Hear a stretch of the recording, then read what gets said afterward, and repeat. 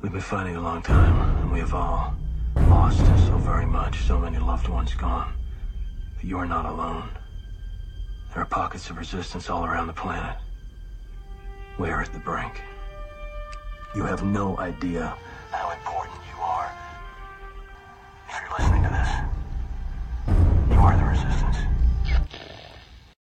Ave Maria Stella, Dei Mater Alma, atque semper Virgo, Felix te porta.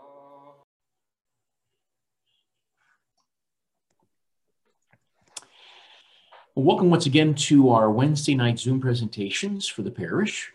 And once again, we're going to have part 2 of homeopathy, that particular topic, as well as a vaccine update. So let's begin with an introduction before we introduce Pam Acker again to discuss this important topic. At the age of 31 years old, the great Augustine of Hippo was already the professor of rhetoric in the great court in Milan, Italy, a very prestigious position to say the least. He was highly respected and had a promising career ahead of him, but at that particular point, he was living in agony because the intellectual world he had occupied was collapsing. And on top of this, Augustine had given himself over to all kinds of bad behavior, licentious behavior. Augustine became more attracted, though, to the truths of Christianity. But because he was in bondage to his sensual pleasures, he was again in agony. He went out behind his house and into a garden where he could sit in the grass under a tree. And as he sat there, he became very agitated. He finally got up and went over to a fig tree and fell down on his knees, weeping uncontrollably. In his book called The Confessions, he said that he began to cry out using the words of Psalm 13, "How long, O Lord?" Augustine prayed like that, and he received an unusual answer. As he cried out to the Lord, he heard a little voice, like a child's sort of sing-song voice. He later said, quote, "I don't know if it was a boy or a girl, but it was clearly children." That was the voice he heard. And they were singing this little phrase, "Tolle legge, tolle legge." That's Latin for take up and read. Read the scriptures, the Bible, the inerrant word of God. When Augustine heard that command, tolle legge, take up and read, he heard it was God's speaking to him. Augustine opened the Bible and his eyes fell upon St. Paul's letter to the Romans, chapter 13, quote, "Let us walk properly as in the daytime, not in orgies and drunkenness, not in sexual immorality and sensuality, not in quarreling and jealousy, but put on the Lord Jesus Christ and make no provision for the flesh to gratify its desires," unquote. Take up and read. And Augustine was further and further converted to the faith. Wisdom was ever more flowing into him. During our presentation last week, our guest, Pam Acker, told us a little about the founder of homeopathy, namely Samuel Hahnemann.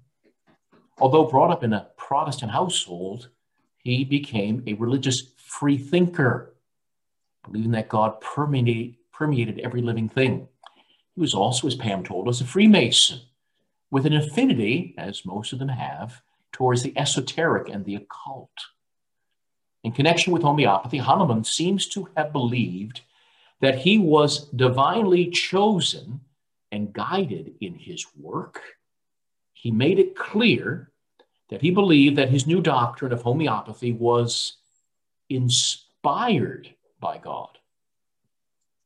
Hahnemann considered the succussion, that is sort of banging and shaking violently, in the course of making homeopathic dilutions was most effective when fluid containers were banged on a leather-bound book, preferably, he said, a leather-bound Bible.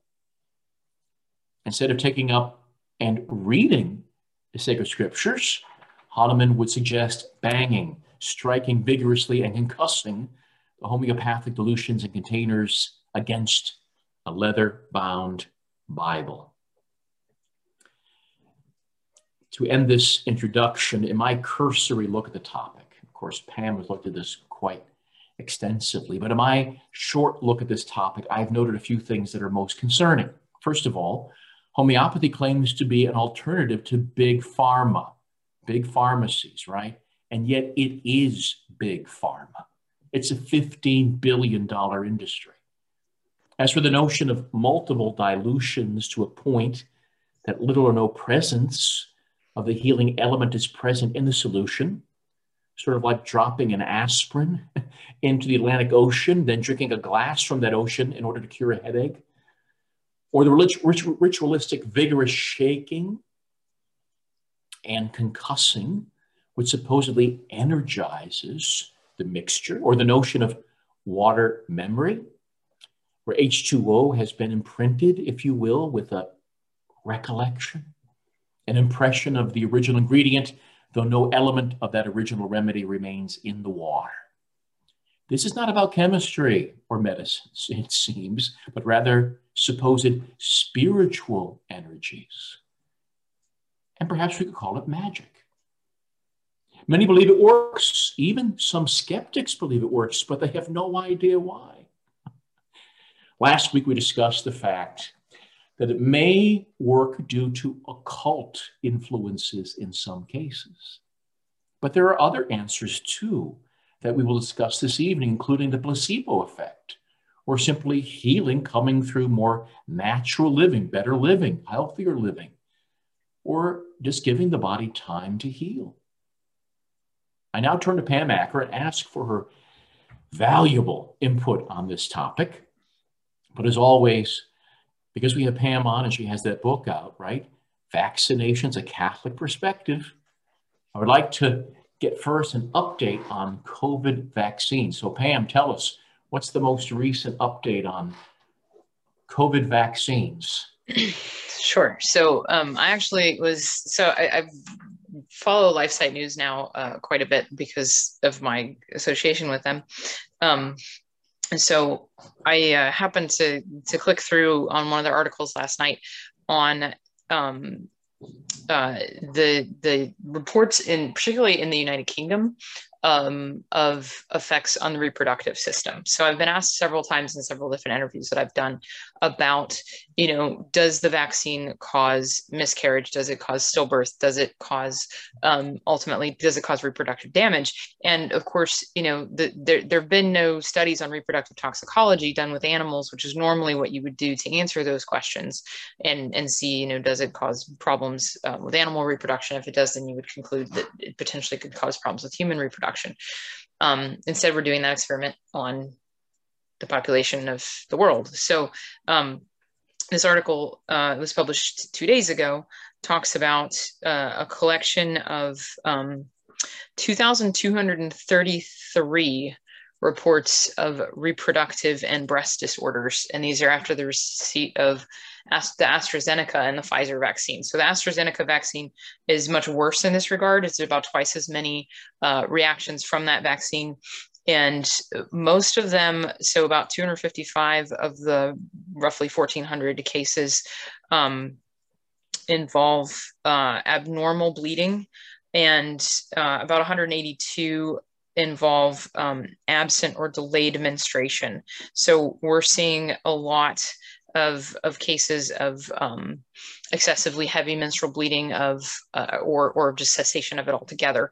And there's a number of cases, about 20 cases of women experiencing postmenopausal hemorrhaging. So they've gone through menopause and now they're experiencing their cycle again.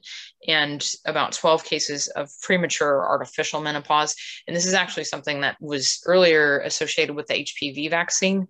You have premature ovarian insufficiency, where a young woman, because HPV is given to women all the way to as young as 9 and then up to 25. So usually young women in their teens would experience symptoms effectively of menopause. and they would consequently lose fertility for life after this kind of vaccination. So there's some research on that I did document in the book that I wrote. So this is not, unfortunately, the first time this has happened with the vaccination, but this is really remarkable because AstraZeneca wasn't approved that long ago. And I'm not, the article doesn't give the exact number of cases or vaccinations in the United Kingdom, but it's certainly probably less than in the US just because of the difference in population. But the 1,400 reactions involving the reproductive system is not good in a couple of months of vaccination. And then there's another 768 reports of reproductive disorders in women from Pfizer's coronavirus vaccine, as well as 42 miscarriages. And in the US, as of a couple weeks ago, there were 110 reports of miscarriages after COVID vaccination. So this is something that's showing up in the VAERS data.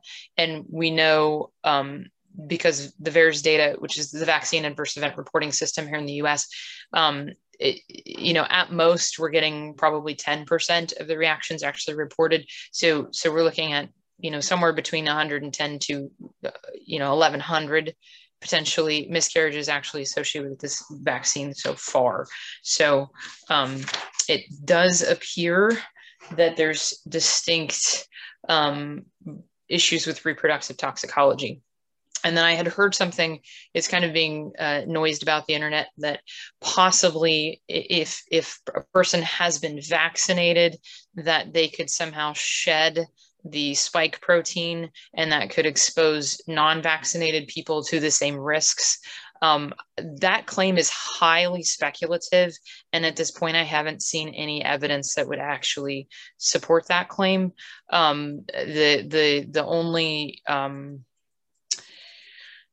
only stuff I've actually seen on it has mostly been assertions and basically saying, well, since we can find, if you're infected, since we can find the spike protein in your mucous membranes, we can test in your saliva, things like that, then it would make sense that we could find the vaccine-induced spike protein in your mucous membranes. And if we could, then you could possibly be shedding the spike protein.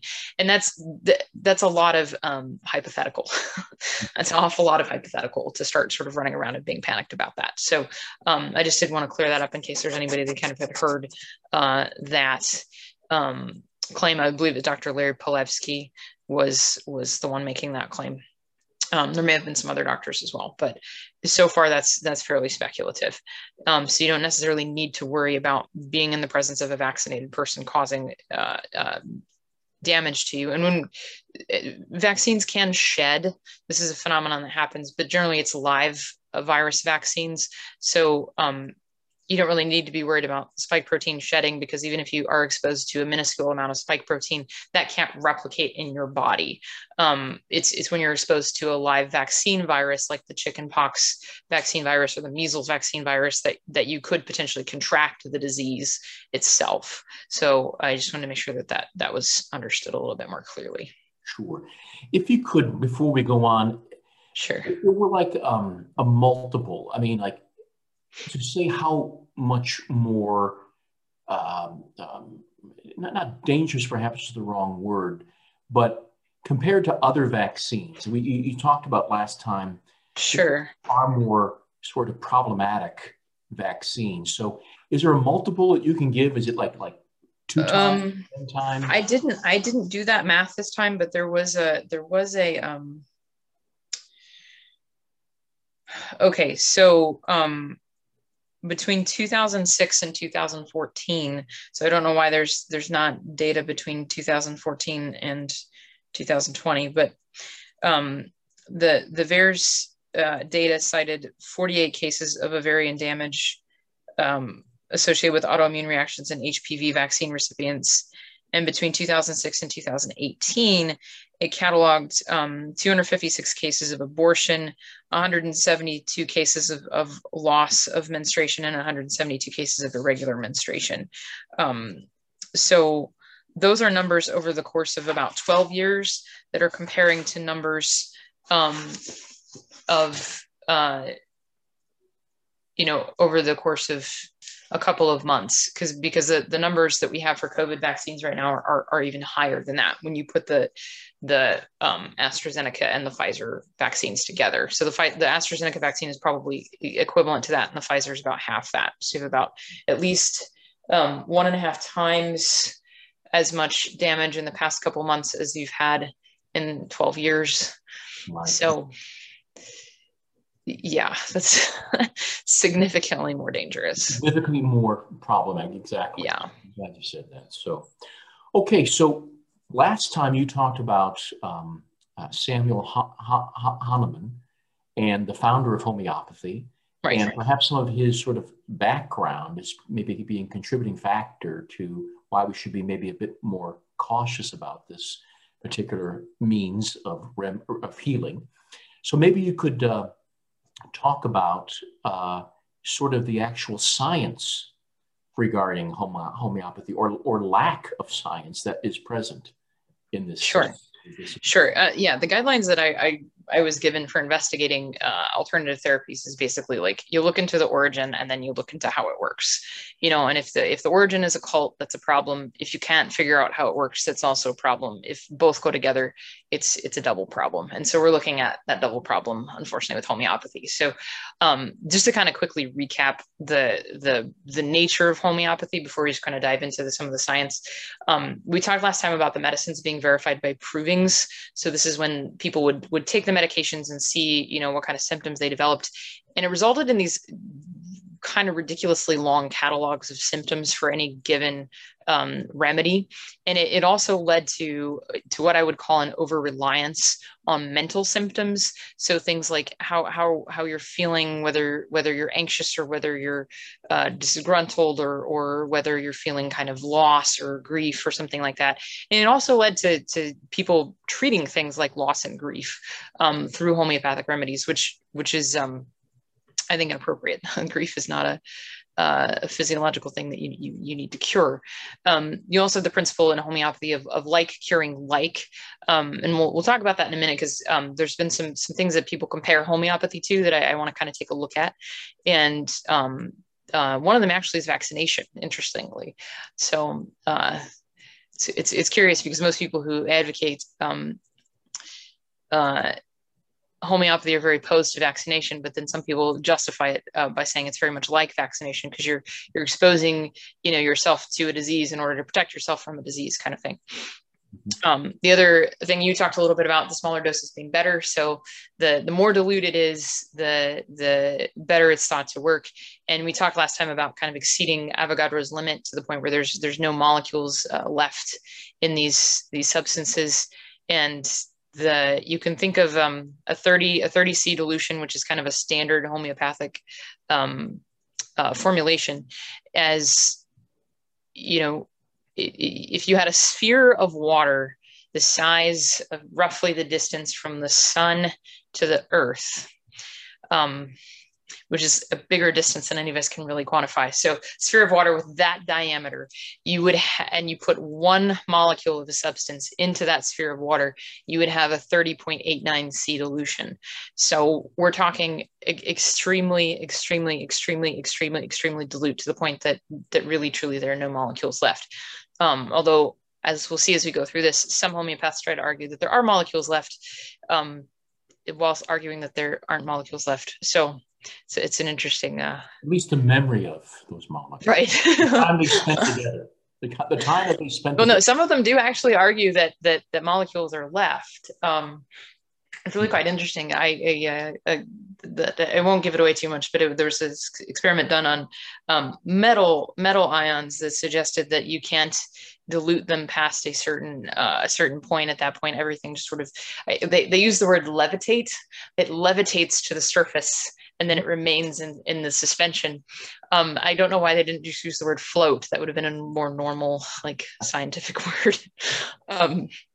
So the other thing we talked about is succussion. So you have to beat dilution after you make it. And Hahnemann himself basically insisted that it's not just diluting the medicine, but the actual process of shaking it and mixing it and striking it against leather a particular number of times that allows the drug to be dynamized or potentized. So that's what gives it its actual healing remedies. And people in traditional schools of homeopathy would agree with him. There's some division in terms of homeopathic schools. There's some who try to be a little bit more scientific about it, and they go into things like the memory of water and things like that and try to put some sort of chemical or physical veneer on it. But Hahnemann himself, talked about the remedy being dynamized so it could act spiritually upon the vital forces of the body. So he wasn't, unclear about what his tenets were. And then finally, homeopathy, which is, I think this is why it appeals to so many people. They claim that it seeks to treat the person rather than treating the disease. And so it's very holistic. But as you quoted last time from the document, Jesus Christ, the Bearer of the Water of Life, that document actually talks about the word holistic in terms of health. And we have to be very careful with this idea of holism, because it's kind of rooted in or connected to what they termed the Gaia hypothesis, which is actually a form of pantheism, that sort of everything is kind of interconnected in this giant organism. And so you do have to have an understanding of when you're treating an ailment in the body, you have to treat the whole body. And I have direct experience of this because I've had doctors try to treat my ankle and ignore the rest of me. And that's led to some severe skeletal muscular problems. So you do have to treat the person as a whole person. And you can't really expect that the circulatory, if you do something in the circulatory system, it's not going to have effects on other systems. Or, for example, in vaccination, if you do something to the immune system, that's going to dramatically affect your entire body, your whole health. And so, it's not wrong to want to seek to treat the whole of the person by any means, but we have to be very careful about, understanding holism and what that means in terms of like a whole individual rather than the individual sort of being absorbed into this pantheistic whole. And it's not really clear sometimes, unfortunately, where medical practitioners fall on that spectrum. And just before you begin, sure, you would be a big promoter of a natural sort of pathic sort of treating the human person, where the natural remedies which are present in creation that the good Lord gave us, there's plenty of good things out there that have agency that could bring about a cure or remedy. So you're not like this sort of, I'm only into, artificial big pharma medicine. No, of course not. No. I'm a huge advocate of vitamin D and vitamin C, which are actually necessary things that your body needs. And there's been a lot of work done that's really demonstrated that, I think it really effectively demonstrated that the recommended daily allowance of vitamin C is just way too low to be really effective in a human body. And if you look at animals that actually make their own vitamin C, especially when they're sick or they're under stress, they're making massive amounts, like grams per kilogram, the recommended daily allowance is something mediocre, like 180 milligrams or something like that. And you can I have taken, multiple grams of vitamin C without any negative effect. And Dr. Suzanne Humphreys has a much better, talk on that than I could possibly give. So I'll refer people to her. But yeah, there's a lot of natural substances. Even you were talking about, there's I don't know the name of it, but a specific plant that acts as a natural remedy to poison ivy. And they often grow kind of in the same place. And there's elderberry extracts are supposed to boost your immune system. I mean, there's all kinds of things that could just sort of rattle off that I make use of on a regular occasion. Even honey for allergies, although people argue about whether that's legit or not. And I'm not in any way, shape, or form arguing that antibiotics and vaccinations are the saviors of mankind, as we know. So, And definitely, even we talked a little bit about allopathy, in the last installment of this, and I mentioned fever. So the homeopath would want to, do something that would sort of correspond with the fever, and the allopath would want to suppress the fever. I'm not even a fan of suppressing fevers. I will take ibuprofen if I'm, in a lot of pain with my ankle and everything, but I don't think that fever suppression is a good idea. I think that's a natural, bodily mechanism that's designed to help clear, bad stuff out of your body, to clear pathogens out of your body. So, yeah, I'm not sitting here explaining my objections to homeopathy because I'm I'm a paid arm of Pfizer or something like that. Sure, yeah. So homeopathy now. So tell us some of the things that you've read about in terms of like the placebo effect and things like that. Sure. Sorry, that's my quail. My animals keep interrupting our conversations here, Father. Okay, so the placebo effect is really very interesting, but some of these explanations about homeopathy is supposed to work if it's not the placebo effect are also quite interesting. So I can start with either one. Do you have a preference, Father? Do you want me to start at the placebo effect, or you start whatever is best order-wise for you? Okay. I think I'll start with the things that homeopathy is like, because that is often the arguments that I'll encounter personally, or people will make kind of in some of the literature that I've been reading. So sometimes people will argue that homeopathy works. It's just like anti-venom. So you're giving a little bit of the venom of the snake to cure a snake bite, but that's actually not how anti-venom works. Anti-venom is actually when the venom is given to an animal, generally speaking, and that animal then produces antibodies to the venom. So it is actually something that's anti the venom, and that antibody is then injected into a human to protect them from a snake bite. So technically, you have the venom at the beginning of the chain protecting from the venom at the end of the chain, but you have this seroconversion that happens in the middle, where an animal's body actually takes it doesn't even take the venom and convert it into something. It actually responds to the venom, produces a molecule that binds to the venom, neutralizes the venom, and can actually, keep you as a human being from dying if you're bitten by that snake. So anti-venom is really not like homeopathy at all, because you're not using the snake venom to cure the snake venom. Actually using antibodies to cure the snake venom. Sometimes people have said that homeopathy is like vaccination, because you're taking a very weakened form of a disease or a virus that's causing disease, and you're injecting that in the body, and then your body is now going to be able to fight that disease correctly. But there's a couple of reasons why that's not really a very good analogy, and one of which is there's actual molecules in the vaccine. There's in the COVID vaccines, there's actual mRNA or DNA with the viral vector vaccines, or in regular vaccines, there's actual molecules from the pathogen. So you're actually injecting something into the body that has like a legitimate pharmacological response that's going to happen, and then that response is primarily in your immune system, which is not what homeopathy necessarily claims to affect. Some homeopathic remedies are supposed to affect other systems. So it's not a super great analogy. Another one I hear a lot is hormones. Well, hormones are super dilute.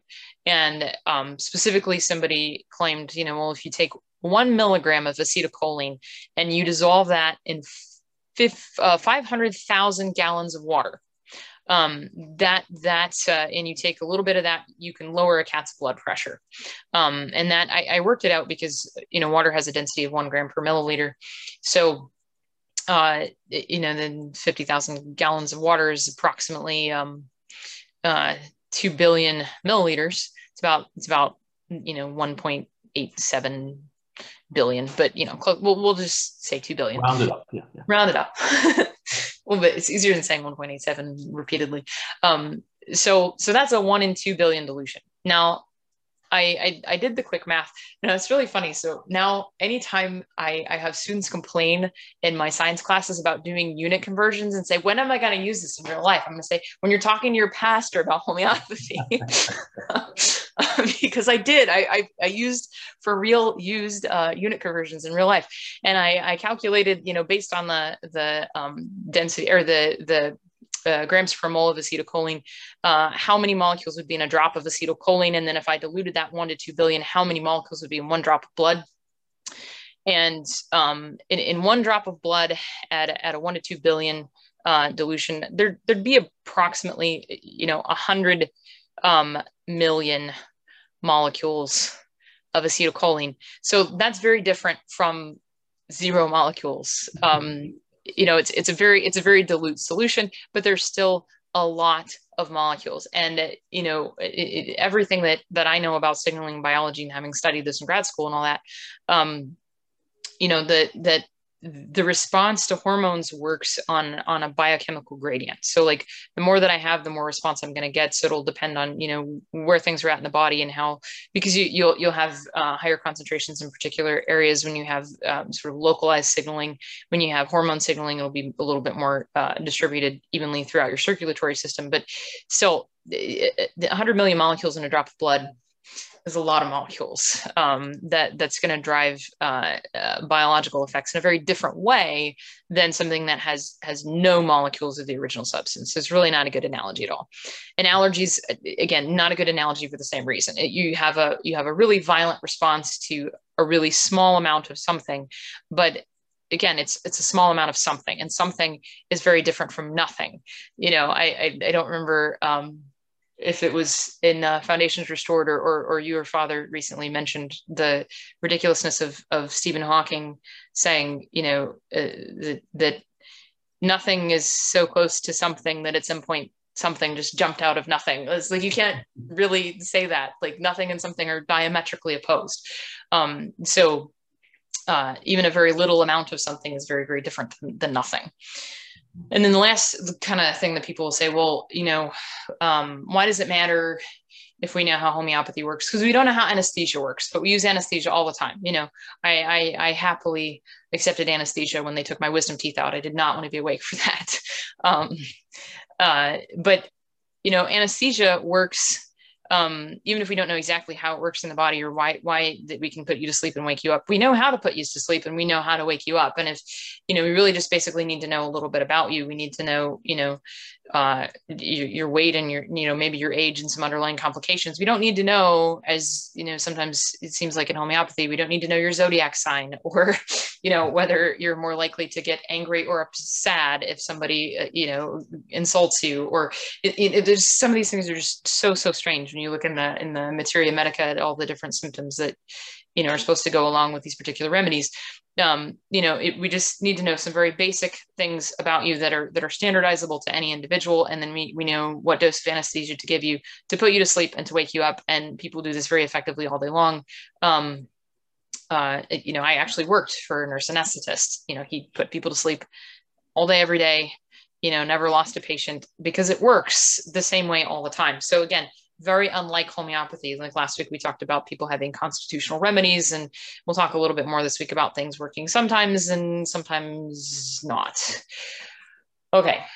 I'm going to take a drink.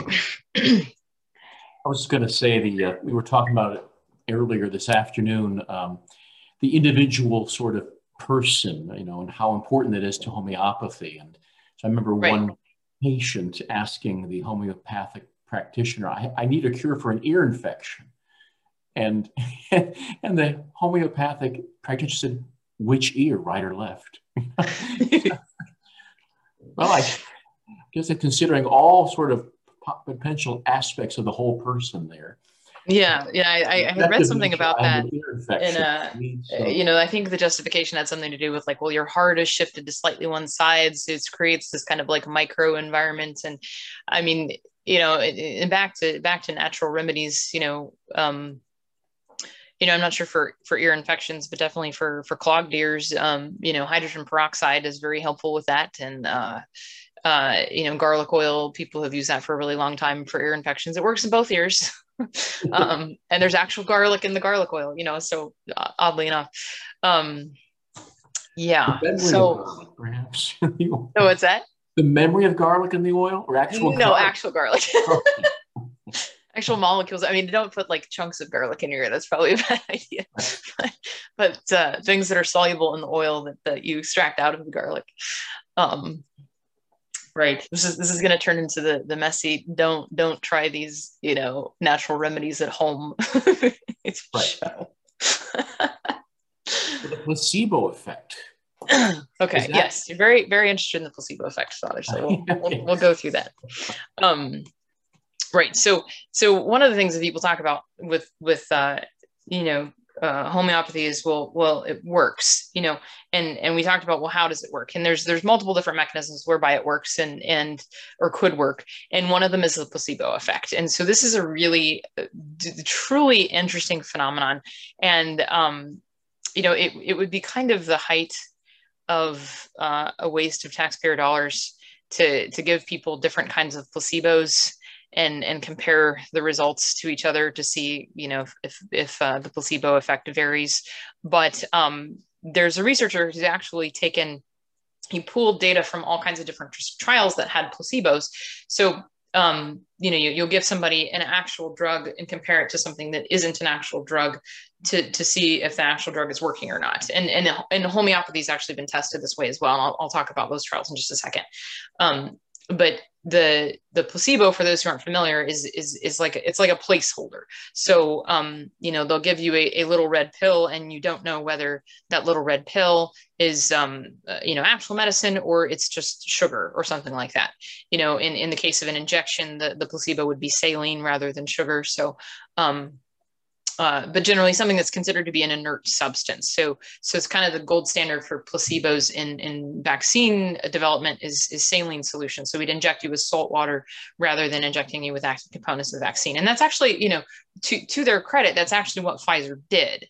They used a true saline placebo in their experiments.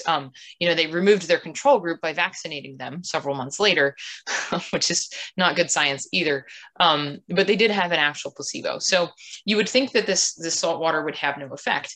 But curiously enough, it does. Some people report side effects, that vaguely resembles the same side effects that you get in the vaccine. And that's why, if you see something that says it's no different from placebo, then whatever random effects that you observe with the placebo group, you also observe with the group that's actually receiving the medication. So this gentleman pooled all this data from all these different placebo trials, and he actually discovered some really odd things. One of which is that if you get 4 placebo pills, they work better than 2 placebo pills. So people had a higher rate of having like an actual positive resolution to their problem if they were given 4 pills versus 2 pills. They also have a higher rate, and particularly a lot of this stuff was done in looking at pain medications. So like, did you have actual pain reduction? And pain, of course, is pretty subjective. So you can experience pain, but not really notice that you're experiencing pain. I get this a lot because, my ankle still bothers me pretty much every day. But if I'm doing something that's very like absorbing or distracting, like preparing for a talk on homeopathy, I don't really notice that my ankle's hurting all day. But if I'm just sort of sitting around, with nothing really to do, I'm like, oh, hey, my ankle's hurting right now, and I can get very myopic about it. So pain can be subjective. You can kind of be distracted from your pain, but you can also apparently, your pain can be lessened by, the expectation that it's going to be lessened. So one of the curious things about the placebo effect is, probably everybody listening has heard of Valium, and, it's a very powerful painkiller, but there was a study that showed that it doesn't actually work unless you tell the person you're administering it. Yeah, so they administered it to people while telling them and without telling them. And the people that they told that they were getting Valium, they reported that their pain had lessened. And the people that weren't told that they were getting Valium did not report any lessening of their pain. So there's this really interesting phenomenon of our expectations somehow influencing our physiology. And they've observed this even too with in terms of placebo diagnoses. So people will come in with a health complaint, not really know what is wrong. They'll be given a sham diagnosis. You have this, you can expect it to clear up in a couple of weeks. And, shockingly, in that group of people, more often the disease clears up in a couple of weeks than people who are not told that, who are told instead, we don't really know what's wrong with you. come back in 2 weeks, you know. So there's this really, you know, pretty well documented effect of even just, you know, words on people. And certainly with homeopathic diagnosis, if you're seeing an actual homeopath, you end up with, you know, a lot of conversation, and there can be some sort of therapeutic aspects to that. We're all familiar with, you know, bedside manner and doctors. And it is actually a legit phenomenon that if the doctor has a better bedside manner, his patients tend to get better faster. Why? It's probably not the memory of the vibrations of the words that the air is holding on to, or something like that.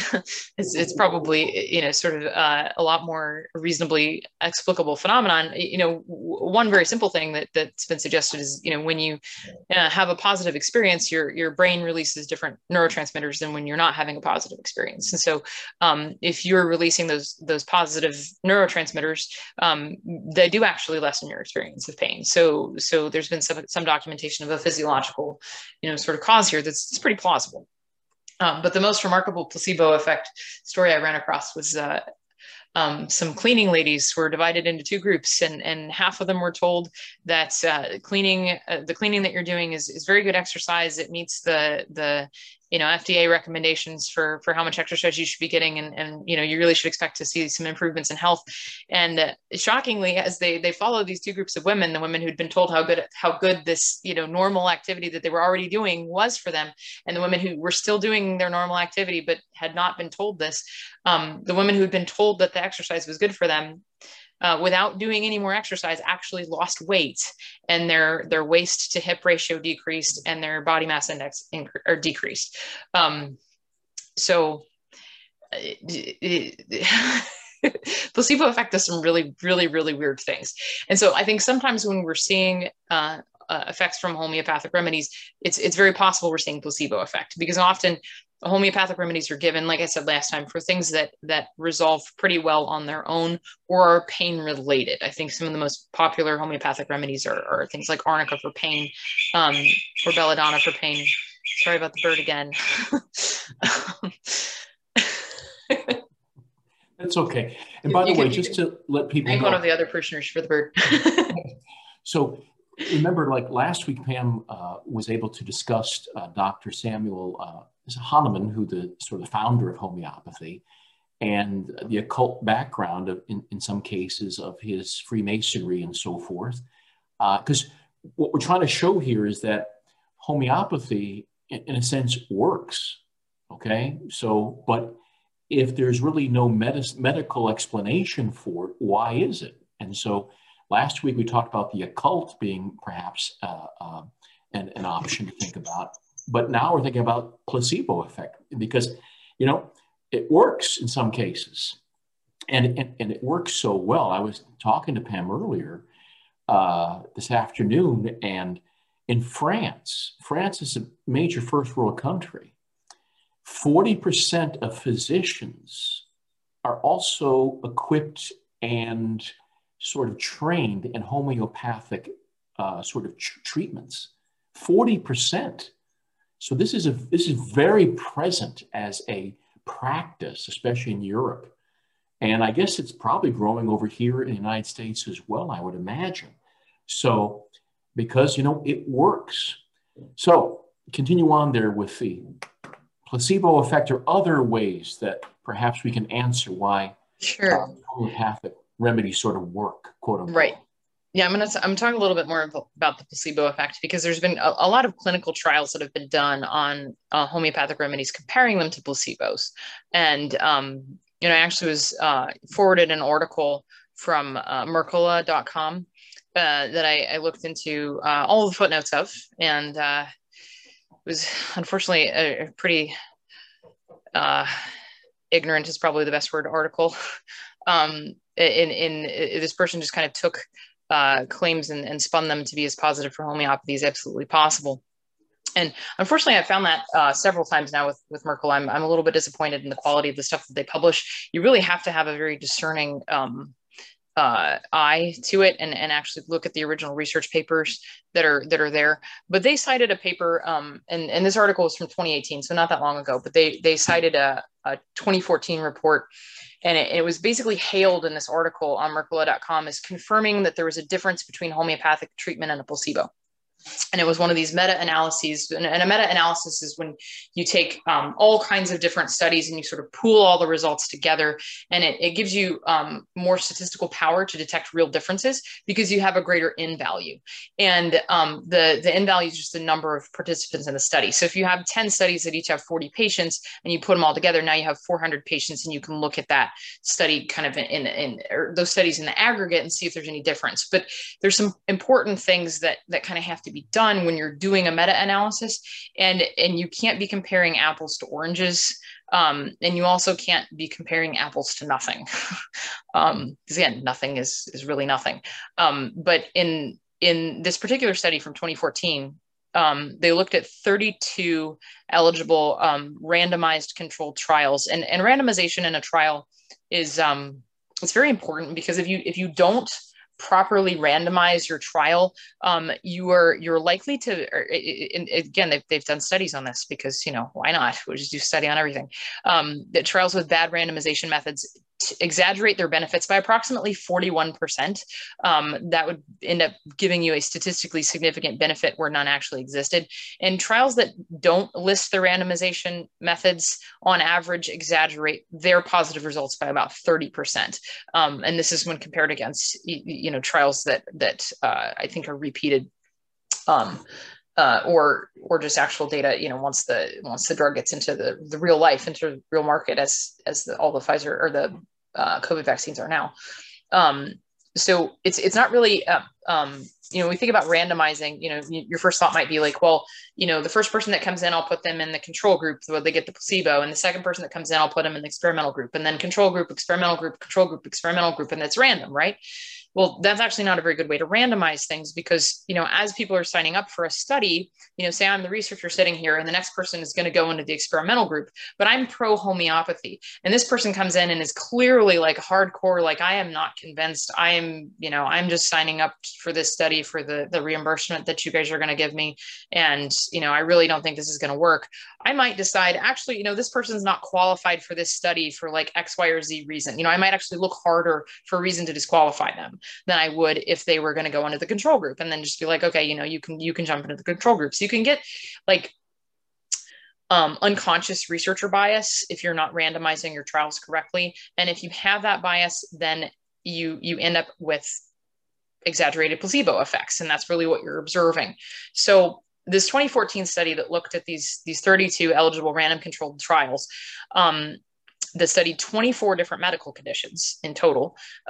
They classed 12 trials as having an uncertain risk of bias. So they weren't sure like what level of the risk of bias was, probably because they didn't report their methods, which would indicate that, on average, they'd be 30% too positive about the results.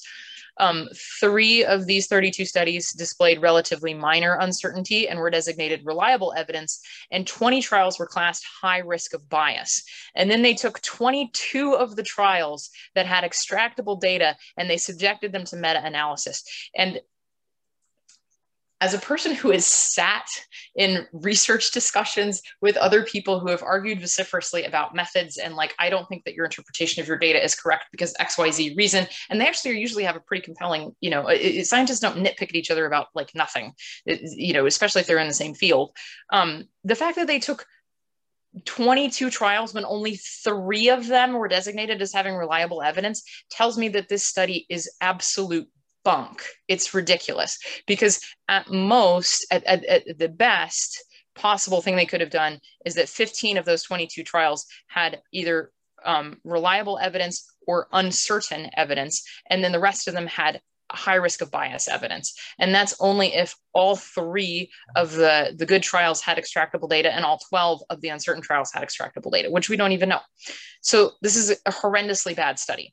And even though the article in Mercola said that it confirmed that there's a difference between homeopathic treatment and a placebo, the report itself said this, and I quote, "Medicines prescribed in individualized homeopathy may have small, specific treatment effects.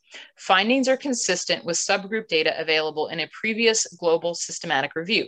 The low or unclear overall quality of the evidence prompts caution in interpreting the findings. New high-quality randomized controlled trial research is necessary to enable more decisive interpretation. The article said our data is too bad for us to really say, except that it sort of looks positive. Right. That, and if that's the best that people can come up with, that's really sad. I'm sorry. And clinical trials can be manipulated. And Ben Goldacre wrote an entire book called Bad Pharma, which talks about this in great detail, which I highly recommend as a very entertaining read. And just very enlightening if you've never looked into clinical research before, but this is ridiculous. Even for potentially bad clinical research, because of course no clinical research is going to be perfect, but there are things you can do to make it better, and this is just silly. So going back a little further to 1996, there was a report that was done by the Homeopathic Medicine Research Group, which included some homeopathic physicians and researchers, as well as experts in clinical research, and they examined 184 papers, so it's a much larger sample size. They concluded that only 17 of these were designed and reported well enough to have any merit worth examining, and that the number of participants in these 17 trials was too small to draw any conclusion about the effectiveness of homeopathic treatment for any specific condition. So they were at least honest about the fact that, you can't really measure results for one condition against another condition and say, well, homeopathy works, kind of across the board based on, a couple of potential things for specific conditions. And, when you're looking at trials, obviously the larger the sample size, the greater the cost. So there's a limit to how robust you can make your sample that way. But there's no cost to randomizing properly, and there's no cost to blinding properly. And this is another big problem with clinical trials and alternative medicine in general, but also homeopathy in particular, is that the double blind studies are the best, where the participant doesn't know what they're receiving. So you can't have that power of suggestion of like if you know that you're receiving the actual medicine, or you know that you're receiving the actual placebo, then there's a subconscious bias towards noticing or not noticing certain things that may or may not be attached to the medicine. So as the individual receiving it, you have to not know which one you're receiving. But as the researcher administering it, you also have to not know which one you're administering. And this was a problem in the Pfizer vaccine trial for COVID, that the researchers were not blind, and it was up to the researcher to decide whether or not to COVID test somebody with symptoms. And so there was Dr. Peter Doshi at the British Medical Journal talked about this. There was very, very likely a researcher bias of if somebody presented with COVID symptoms, but they had been vaccinated, to simply assume that it was a vaccine reaction and not actually test them for COVID. And as I think you probably know, Father, there was a recent article published about a convent of nuns where they had been completely sheltered from the whole world for all of corona mania, and they were then vaccinated, and within 2 days 80% of them tested positive for the coronavirus. So if we had tested the people who were vaccinated in the first 7 days, which they didn't do, who showed up with coronavirus like symptoms, we might have seen that actually a lot of people who are vaccinated actually immediately get infected with coronavirus. We might not have seen that, but we might have seen that, but we didn't test, so we don't know. And so that's one of the problems with not properly blinding your studies. And, if studies aren't properly blinded, especially in alternative health, what you tend to see is if they are blinded, there's no significant benefit. If they're not blinded or unblinded, then you'll see a massive significant benefit for whatever alternative health therapy is being tested. So this is a huge problem when looking at studies done that purportedly show the benefits of homeopathy, you really have to look into the materials and methods. How did they randomize their participants? Did they double blind? How many people are they testing? Exactly what are they testing? How are they tabulating their data? How many people did they have in their study? My research methods kids could run you through all of this probably. All of these different things that you have to pay attention to in order to actually trust the results of a study. So you can't just like point to one publication, even one, meta-analysis of publications and say, look, homeopathy works. You have to look behind the curtain. And that's what I've spent the last couple of weeks doing. And I've read some really wonky stuff about water memory. You know what? I want to talk about water memory. So, so again, the placebo effect you mentioned a little bit, and obviously we talked about issues regarding just time. I mean, instead of bloodletting, let's say, centuries past, just let the body heal itself, and it's not necessarily attributable to homeopathic remedies, but just time, the body healing itself. Or we talked about too the notion that you have the expectation, at least in the past, that a person taking homeopathic remedies would clean up their life a bit. They would get more fresh air.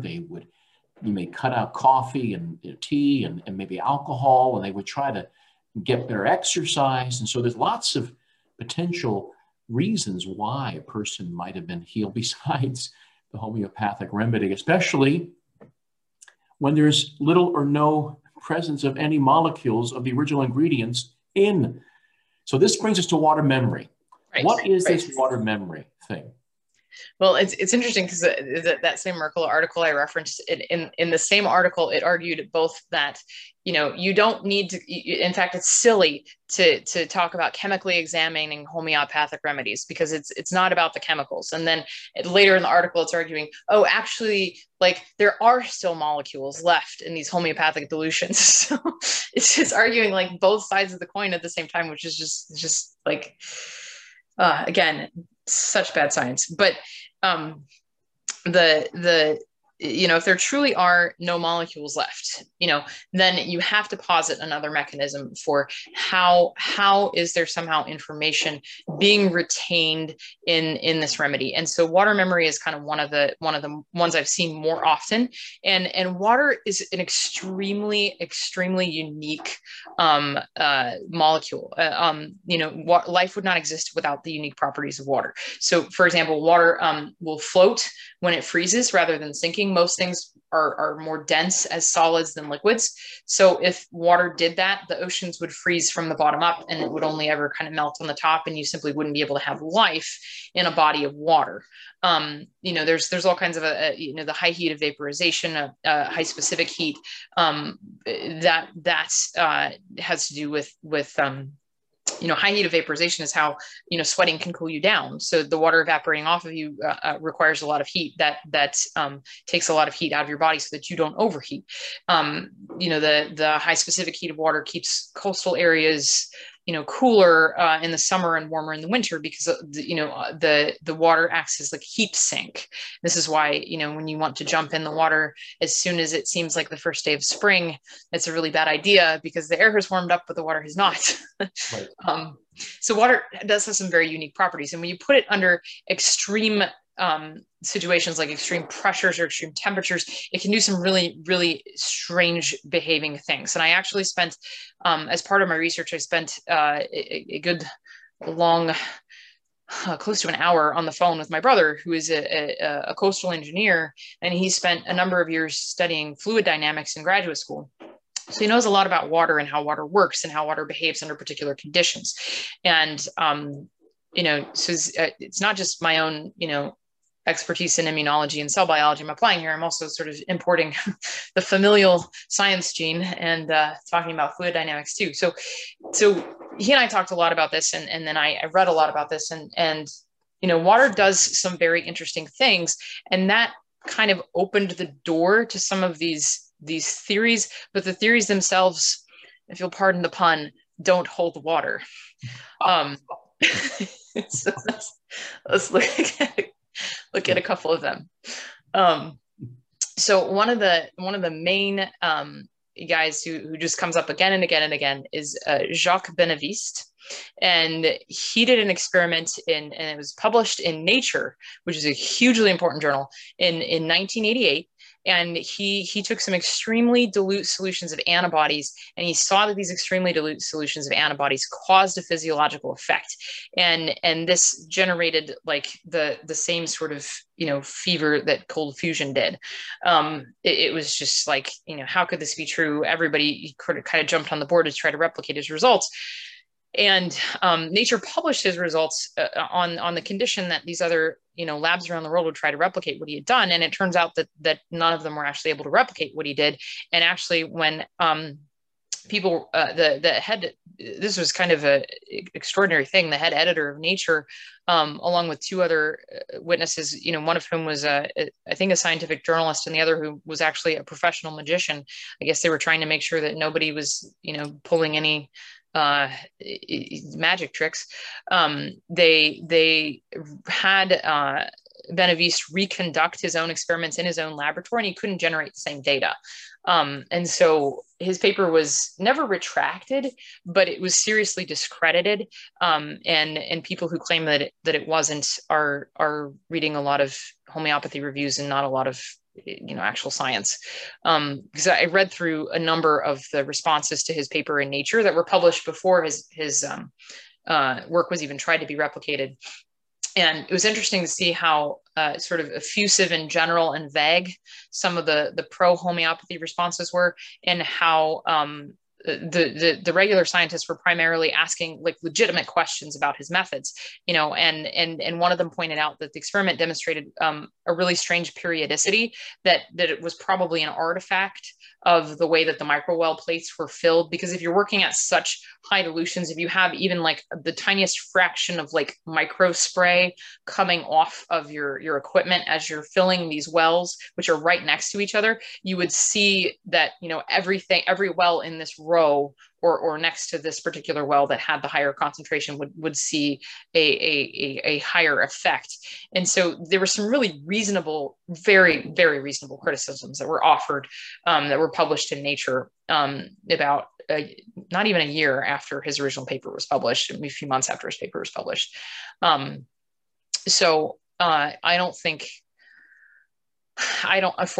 I don't think this experiment really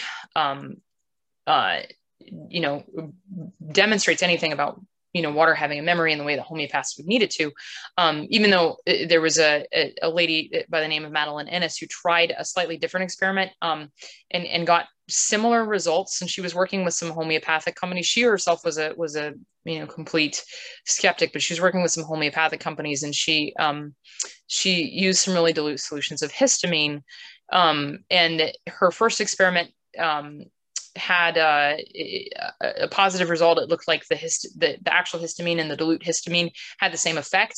But then she also tried to replicate her results. She was able to replicate them one time, but not replicate them a second time. And at that point, it was they kind of figured out that the ambient conditions of the laboratory actually influenced the cellular response that they were looking at. And so if you did the experiment in certain ways, you could get the results, but if you did it in other ways, you couldn't get the results. And so the outcome they were looking for, which we would call the dependent variable, was highly influenced by environment.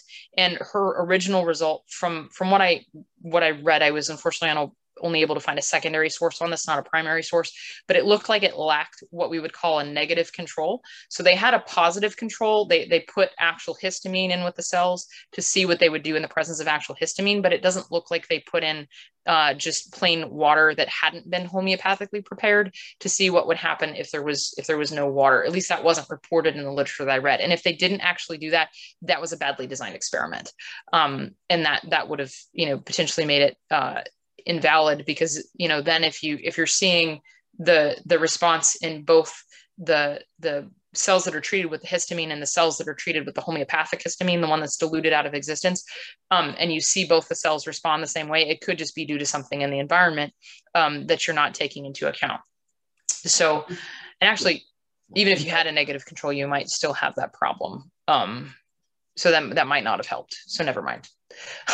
I just wanted to, to remind people of why we're talking about this notion of water sort of reminiscing, having a certain memory, because if there is, as a part of homeopathic practice, multiple dilutions, as Pam so well said, to the point that the ingredient that you originally put in there, it's no longer there. It's not present.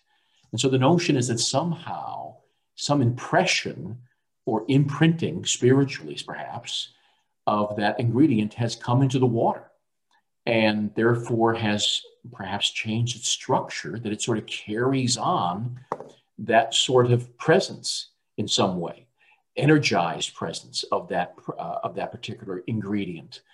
But of course, as Pam said to me today, since oftentimes these particular homeopathic medicines are taken via a pill, like a sugar-like pill, that when you spray this solution, which is water for the most part, with actually no presence of any real ingredient, the water is going to evaporate. So as Pam rightly said to me this afternoon, she said, well, then sugar also must have recollection. Right. You have to talk about sugar memory, not just water memory, if you're going to posit this is how homeopathy works. Yeah, so because you don't. More about this. Sure. So there was a second fellow. His name was Luc Montaigne, something like that. It's French, and I know I'm butchering it. I wrote down somewhere how to pronounce it, but it's on my kitchen table.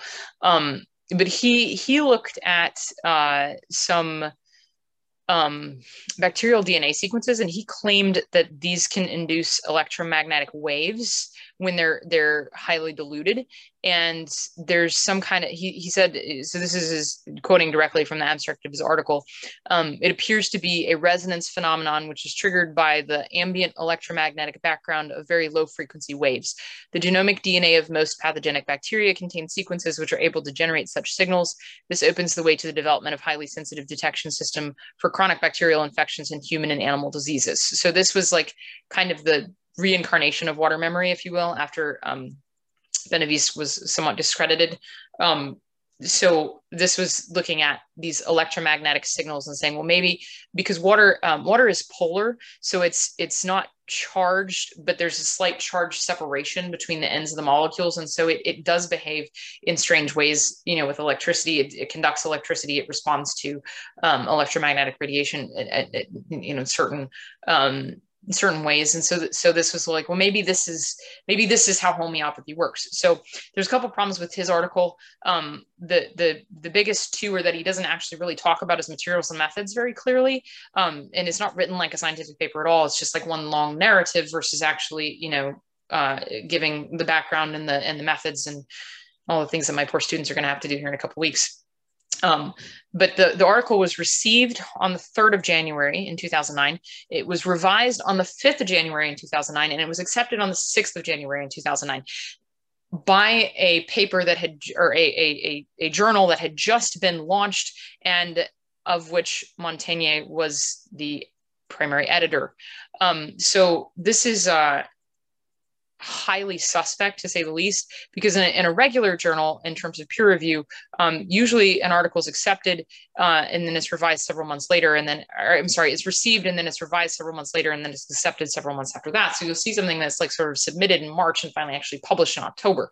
So this sort of 3-day turnaround between when it's received and when it's actually published is ridiculous, and it's definitely not a high mark in favor of the credibility of the article. There was also a high level of background noise, and when they did some other experiments where they tried to filter out the background noise, they found that they lost the effects.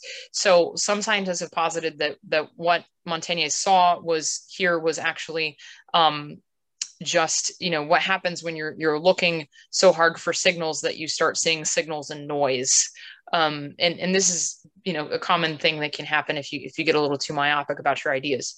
And his results, even if they're true, which I'm not sure they are, they don't really support homeopathy, because in his highest dilutions, there were still molecules of the DNA. He did not go past Avogadro's limit. And he observed that there were no effects in low dilutions of his molecules, and that there were observable effects at some of the higher dilutions, but the effect vanished at the highest dilutions. So his highest dilutions did not have any effect at all. And the effect did not grow progressively stronger as the dilution was progressively higher. So it didn't correspond to the principle that homeopaths say, which is the higher the dilution, the stronger the remedy. So it did not provide any evidence for that. In fact, provided evidence against that. And then the last problem was the effects only lasted up to 48 hours. And for a homeopathic remedy, the remedies are basically, if you look at any kind of website that talks about them, they're not supposed to expire. They're supposed to be good forever. So you could, in the words of one homeopathic practitioner, you can pass down the remedies that you don't use in your kit to your grandchildren and they'll still be effective. Well, if this is how they're working, then no, actually they won't.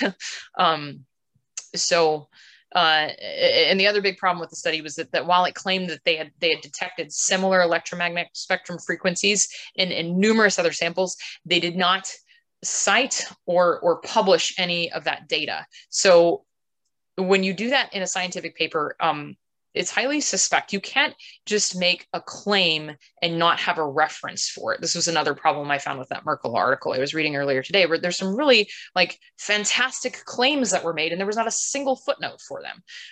So how am I supposed to determine whether this is actually accurate or not?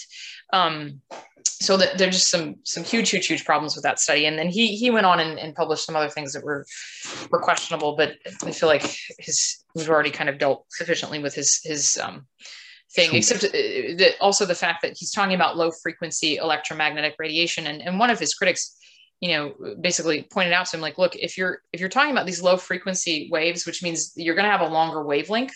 So if you have high frequency, you have shorter wavelength, there's shorter distance between the waves. If you have low frequency, there's a longer wavelength.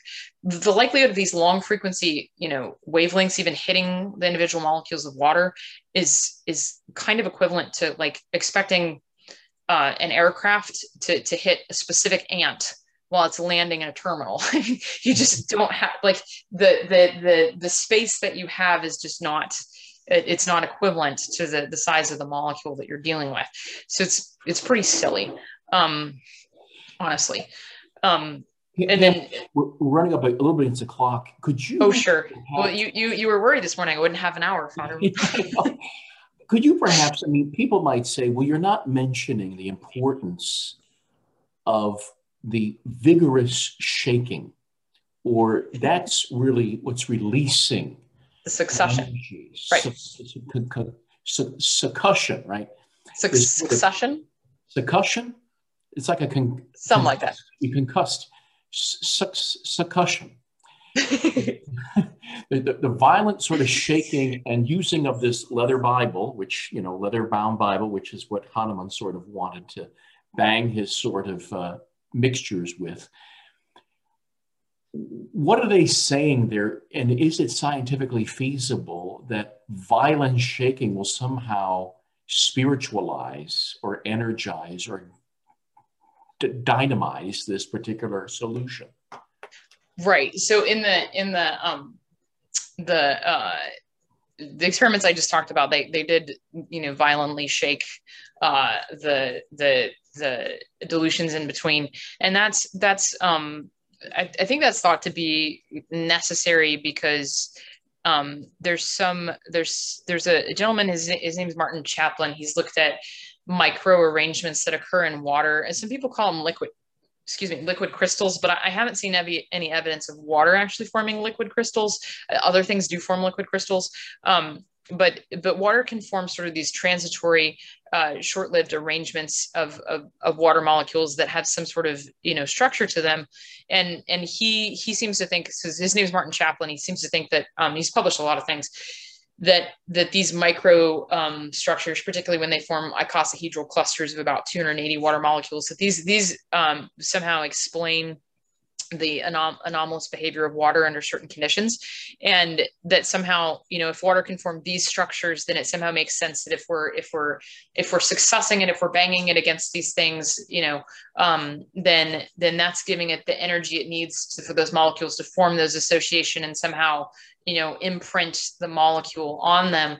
And the explanation for like exactly, I mean, I don't see any real explanation for like a number of times that this would have to happen, even though I'm pretty sure that's well, I know it's a part of what Hahnemann proposes, like a certain number of, you have to hit it a certain number of times and dilute it a certain number of times, and only certain kinds of dilutions are actually effective. And it was like 6, 12, and 30, and 200 or something like that.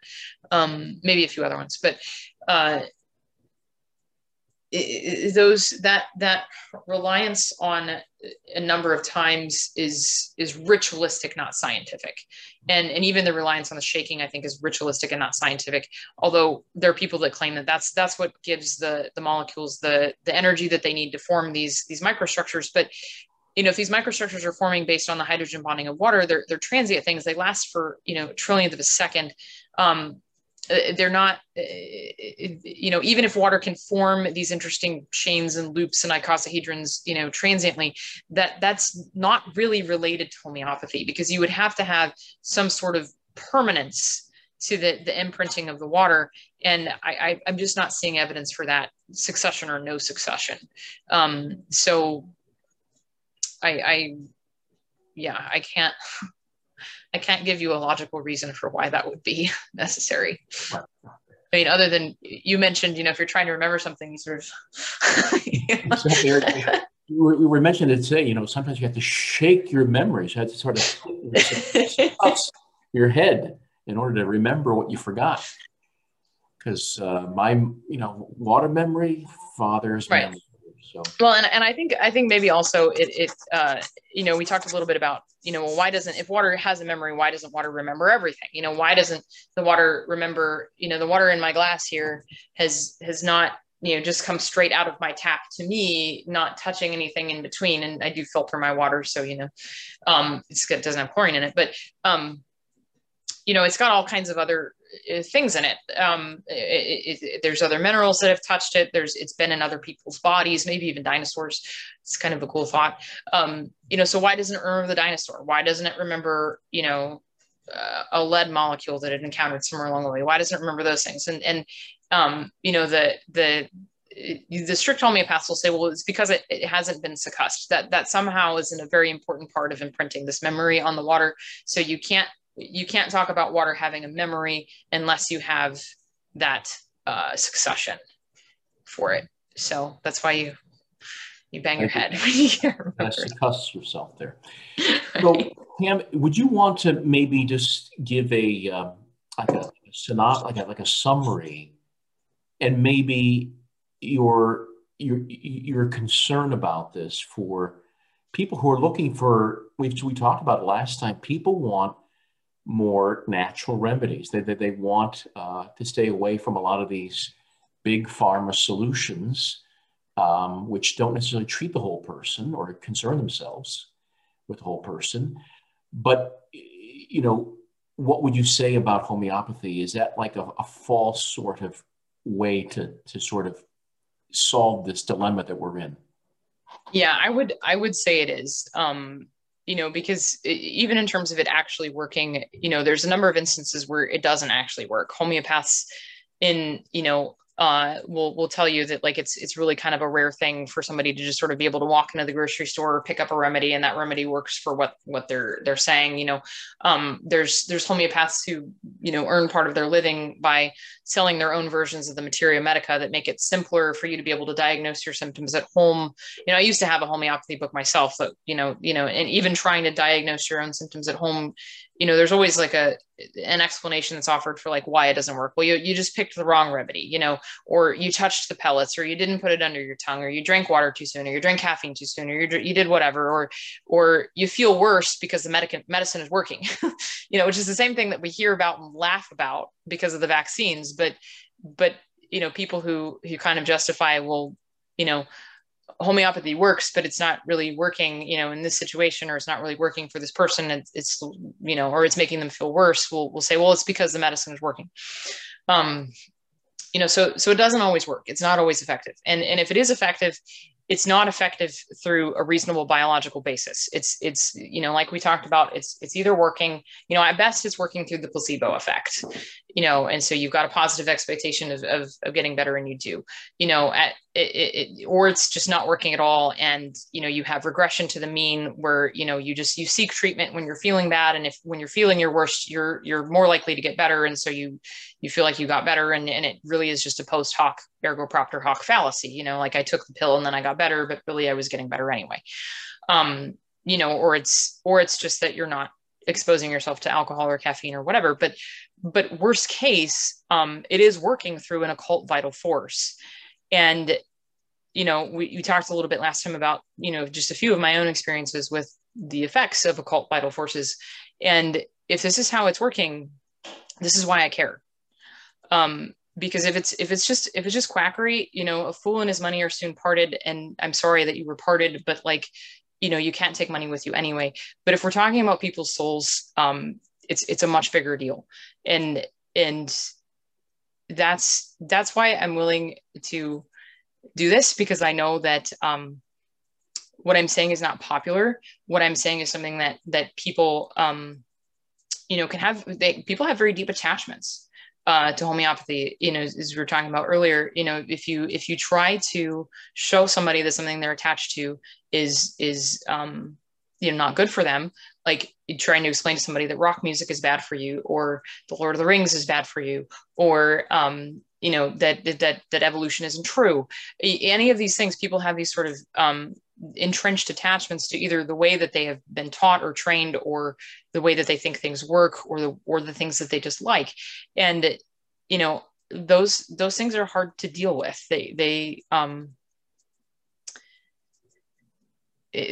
don't go towards making me a popular and well-loved person by all.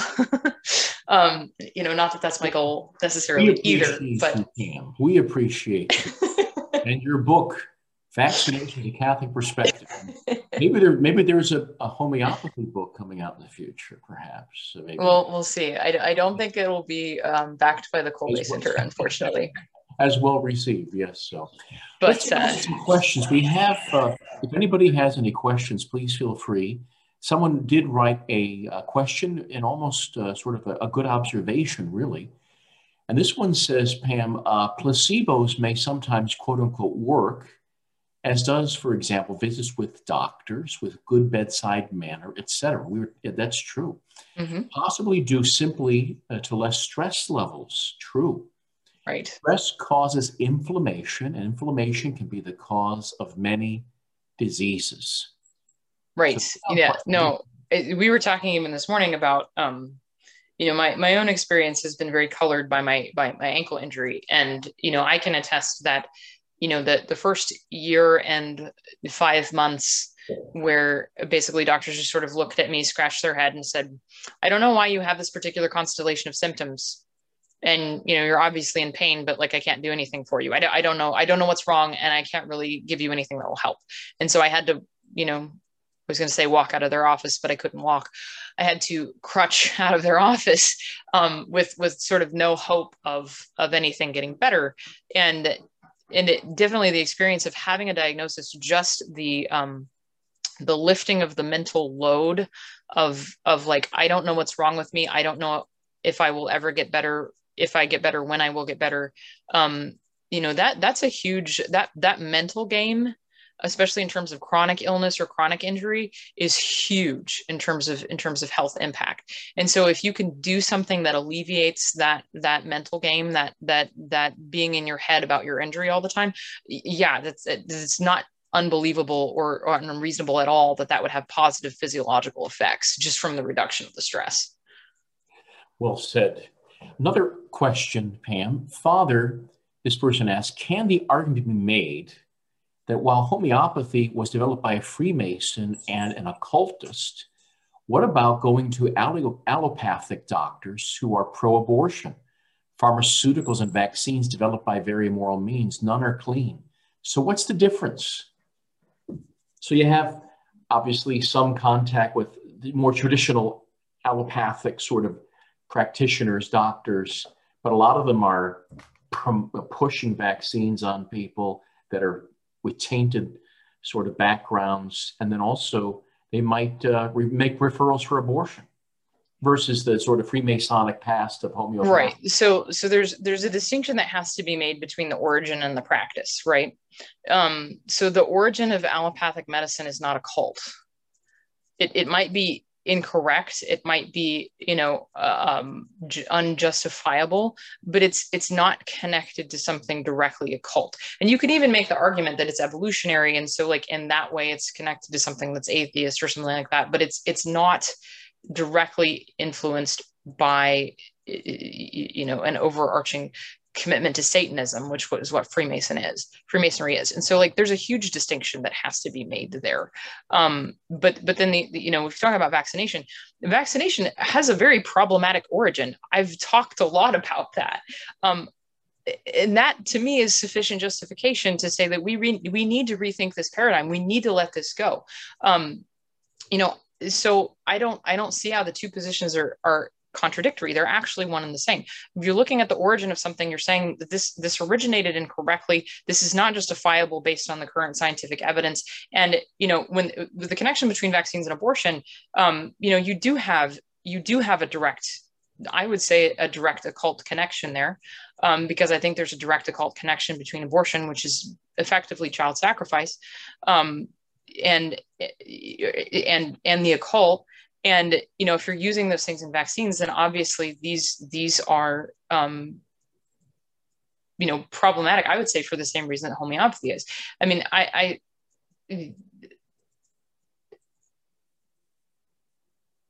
so I don't really see what question is really being asked, other than kind of an oblique way to say, oh, well, isn't homeopathy okay because allopathy is also bad? No, it's not. And you can't say that something is okay because something else is bad, because you have to look at how is it bad? In what way is it bad? Is its origin bad? Is its practice bad? Or both bad? I don't believe in putting toxins in your body. I don't think we should use mercury fillings in your mouth, or, I don't think you should use powerful drugs when natural remedies are reasonable, but that is very different than, or different from, saying that these drugs were developed somehow in connection with someone who claimed that this method was revealed to him by God, and it obviously was not. Mm. Is that, I mean, I'm not a theologian here, so this really isn't necessarily my question to answer, but sure. But that would make sense to me. Mm-hmm. And then someone asks, or just makes a statement, really, the strange esoteric origins of homeopathy seem oddly similar to the origins of AA and the 12-step program. So that's another topic in the future for sure, because there's something there. Because I think to look into the background of some of those founders of AA, I think would be important. Right. And I know that, it's not impossible for something positive to come from somebody who's not Catholic, for example. Like people who are not Catholic have come up with great discoveries in science. But, if you look at people who are actively, engaged in occult practices, like Descartes or even Teilhard de Chardin, the fruit is always bad. Mm-hmm. Right. Their discoveries are, well, even the guy who invented Mormonism too was Joseph Smith. Joseph Smith, yes. Yes. So it's by the way, Freemason. Yes. Mormonism is Freemasonry. Right. It's high-end liturgical Freemasonry. Their inner sanctums are like Freemasonic sort of temples of sorts. So, Pam, I want to thank you as always it's just fantastic what you've been able to put together, both in regards to vaccines as well, the COVID vaccine in particular, but also homeopathic sort of practice and some concerns that you have about it, and that we should all have about it. I really think, I do think that. So any final word that you want to give besides? Sure. I'd like to close, if I may, with 3 quick quotations. The first is from, and I'm probably going to mispronounce his name, but George Fictulis's Homeopathy, Medicine for the New Man. He begins a chapter titled Coming of the New Age. In his last chapter is Promise for the New Age. And he says, the real purpose of homeopathy is to open the higher centers or the brain for spiritual and celestial influx. The purpose is to become one with yourself, one with the universe through your mind. Another homeopath, James T. Ken, in The Science and Art of Homeopathy, says a truly homeopathic doctor is initiated into this transcendental spiritualist world. He must have knowledge of the 4 states of matter, the solid, liquid, gaseous, and radiant states. And so these are not old, these are current homeopaths saying, the spiritual nature of this thing. And then finally, Father Larry Hogan, who's the chief exorcist of the Archdiocese of Vienna, when he was answering questions raised concerning the nature of homeopathy, simply said that homeopathy is magic, and he would not recommend anyone to use it. So. Well said, well said. And as I mentioned earlier, for those who want to avoid big pharma, homeopathy is big pharma. It's a $15 billion industry. And it may be very well quackery, and even worse, it could be occult. And we thank Pam for opening our eyes, I think, to some of this concern. So let's end with a prayer in the name of the Father, Son, the Holy Ghost. Amen. Amen. Glory be to the Father, and to the Son, to the Holy Ghost. As it was in the beginning, is now, and ever shall be, world without end. Amen. World without end. Amen.